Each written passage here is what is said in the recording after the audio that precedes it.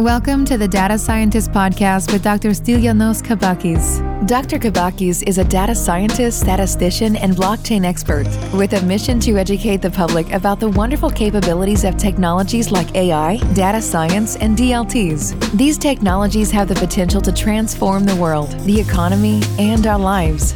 However, there is too much misinformation around tech, and so most people are just confused about what is true and what is not. Whether you are a CEO, an entrepreneur, or just an enthusiast, the Data Scientist Podcast helps you separate reality from hype. Hi everyone. On this podcast, I'd like to discuss about McKinsey's report called The State of AI in 2020. So, this is a McKinsey global survey on artificial intelligence. And McKinsey's report in general, I find them very, very good, and it's a way to understand where the market's heading. And there are some very interesting findings around AI adoption and how big organizations are using AI. And so what the McKinsey's global survey is suggesting for organizations that are using AI is that it looks like most organizations are using it as a way to generate revenues.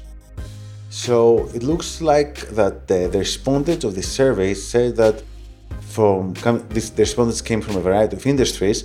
They said that they attribute 20% or more of their organization's earnings before interest and taxes, EBIT, which is a very well-known metric in the corporate world.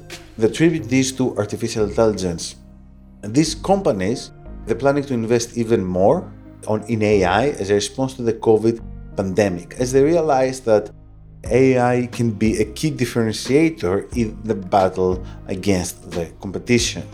And at least 50% of the respondents of this survey, they said that they have adopted artificial intelligence in at least one business function. And it looks like the most popular function by a large margin is product and service development. So this is by far the most popular one. And then followed by service operations and then marketing and sales. This comes as no surprise since this can be some of the key functions for a company, but also functions that generate lots of data. And so it should be relatively straightforward to see how to apply artificial intelligence and data science in those cases.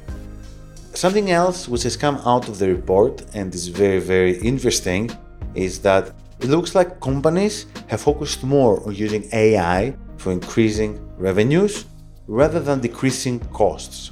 That's not to say that AI cannot be used to decreasing costs. It's just that companies, at least for last year, they focused more on growth rather than reducing costs through the use of AI. And that's an interesting trend, but we might see this shifting in the future because AI can be used for both types of challenges. It can be used both increase revenue but also to reduce cost. Something else that came out of this research is that deep learning is being adopted more and more. It looks like 16% of the respondents have taken deep learning beyond the piloting stage. This is not a very high percentage, but it's higher than it used to be.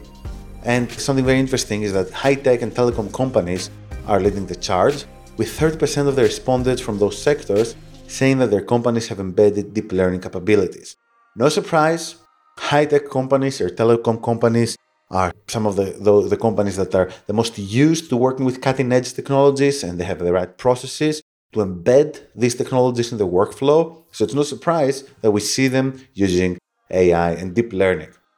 Some other interesting findings is that respondents and AI high performance, that is, companies that have seen 20% or more growth as the result of the use of AI, they said that they were more than twice, actually 2.3 times more likely than others to say that the C-suite leaders are very effective. So it's clear that being able as a leader to understand AI, to use AI, it's clear that not only this helps set your company ahead of the competition, but also your employees will see you under a different light. And it's clear that the leaders who take action in terms of adopting technologies like AI and blockchain are clearly very forward-looking. This is one of the reasons that through my work, I have promoted the use of AI at the C-suite, and I've helped many leaders understand how they can use and implement AI and machine learning. If you want to know more about this, feel free to check out my book, The Decision Maker's Handbook to Data Science. I'm more than happy to share a copy with you. I'm also very happy to help you out with topics like data strategy, etc. Just drop me an email, just contact me through The Data Scientist, and I'm more than happy to discuss your challenge and help you out. The rest of the report discusses about the set of practices that differentiate the leaders in the use of AI against other companies. And something which is clear is that in terms of strategy, the companies that go ahead of the competition, they have a clear roadmap for prioritizing AI initiatives linked to business value across organizations, and they have a clearly defined AI vision and strategy. And again, data strategy, data science strategy, data management, these are some of the things that I've been talking about all these years. And it's clear that while the companies that get this right, they get ahead of the competition, many companies still don't. That's why our job here is not done. We need to educate more and more business leaders on that. And I'm very happy for those of you who are listening to this podcast, because you are definitely on the right place. Next point on this report is around managing AI risks. And many companies are not acknowledging most AI risks, maybe because they're still in the early cycle of AI adoption, and they're probably going to realize some of the risks later on. And the thing with risks is that they are important, but if you take the right steps early on, they just stop being an issue, okay? And there is like cybersecurity, regulatory compliance, explainability. That's something very important for me, explainability and algorithmic bias. A large part of my work has been around these themes. And this is where many companies are simply not getting it. And it might take some time until they take this more seriously, but hopefully we're gonna get there. Especially the point of explainability is very important when we see all these legal issues arising around algorithmic bias and how AI might be used in some cases and falsely discriminate against certain groups of people. And finally, the report closes discussing about COVID and the impact of COVID on technology and AI adoption. It's clear that COVID has sped up the adoption of AI.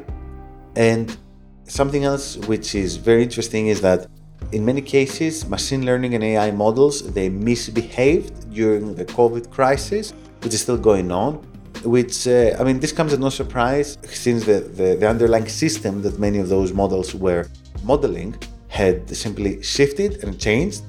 And it's one of the reasons that you need to really take seriously topics such as machine learning, auditing, and algorithmic accountability and explainability. And obviously this all ties in with data strategy and all the topics we discussed earlier.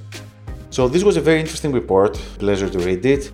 And it really touches also upon many of the themes that my work touches upon.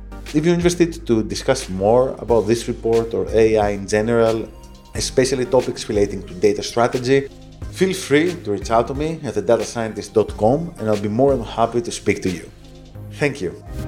Thank you for listening. Make sure to visit thedatascientist.com for more content about data science, AI, and blockchain.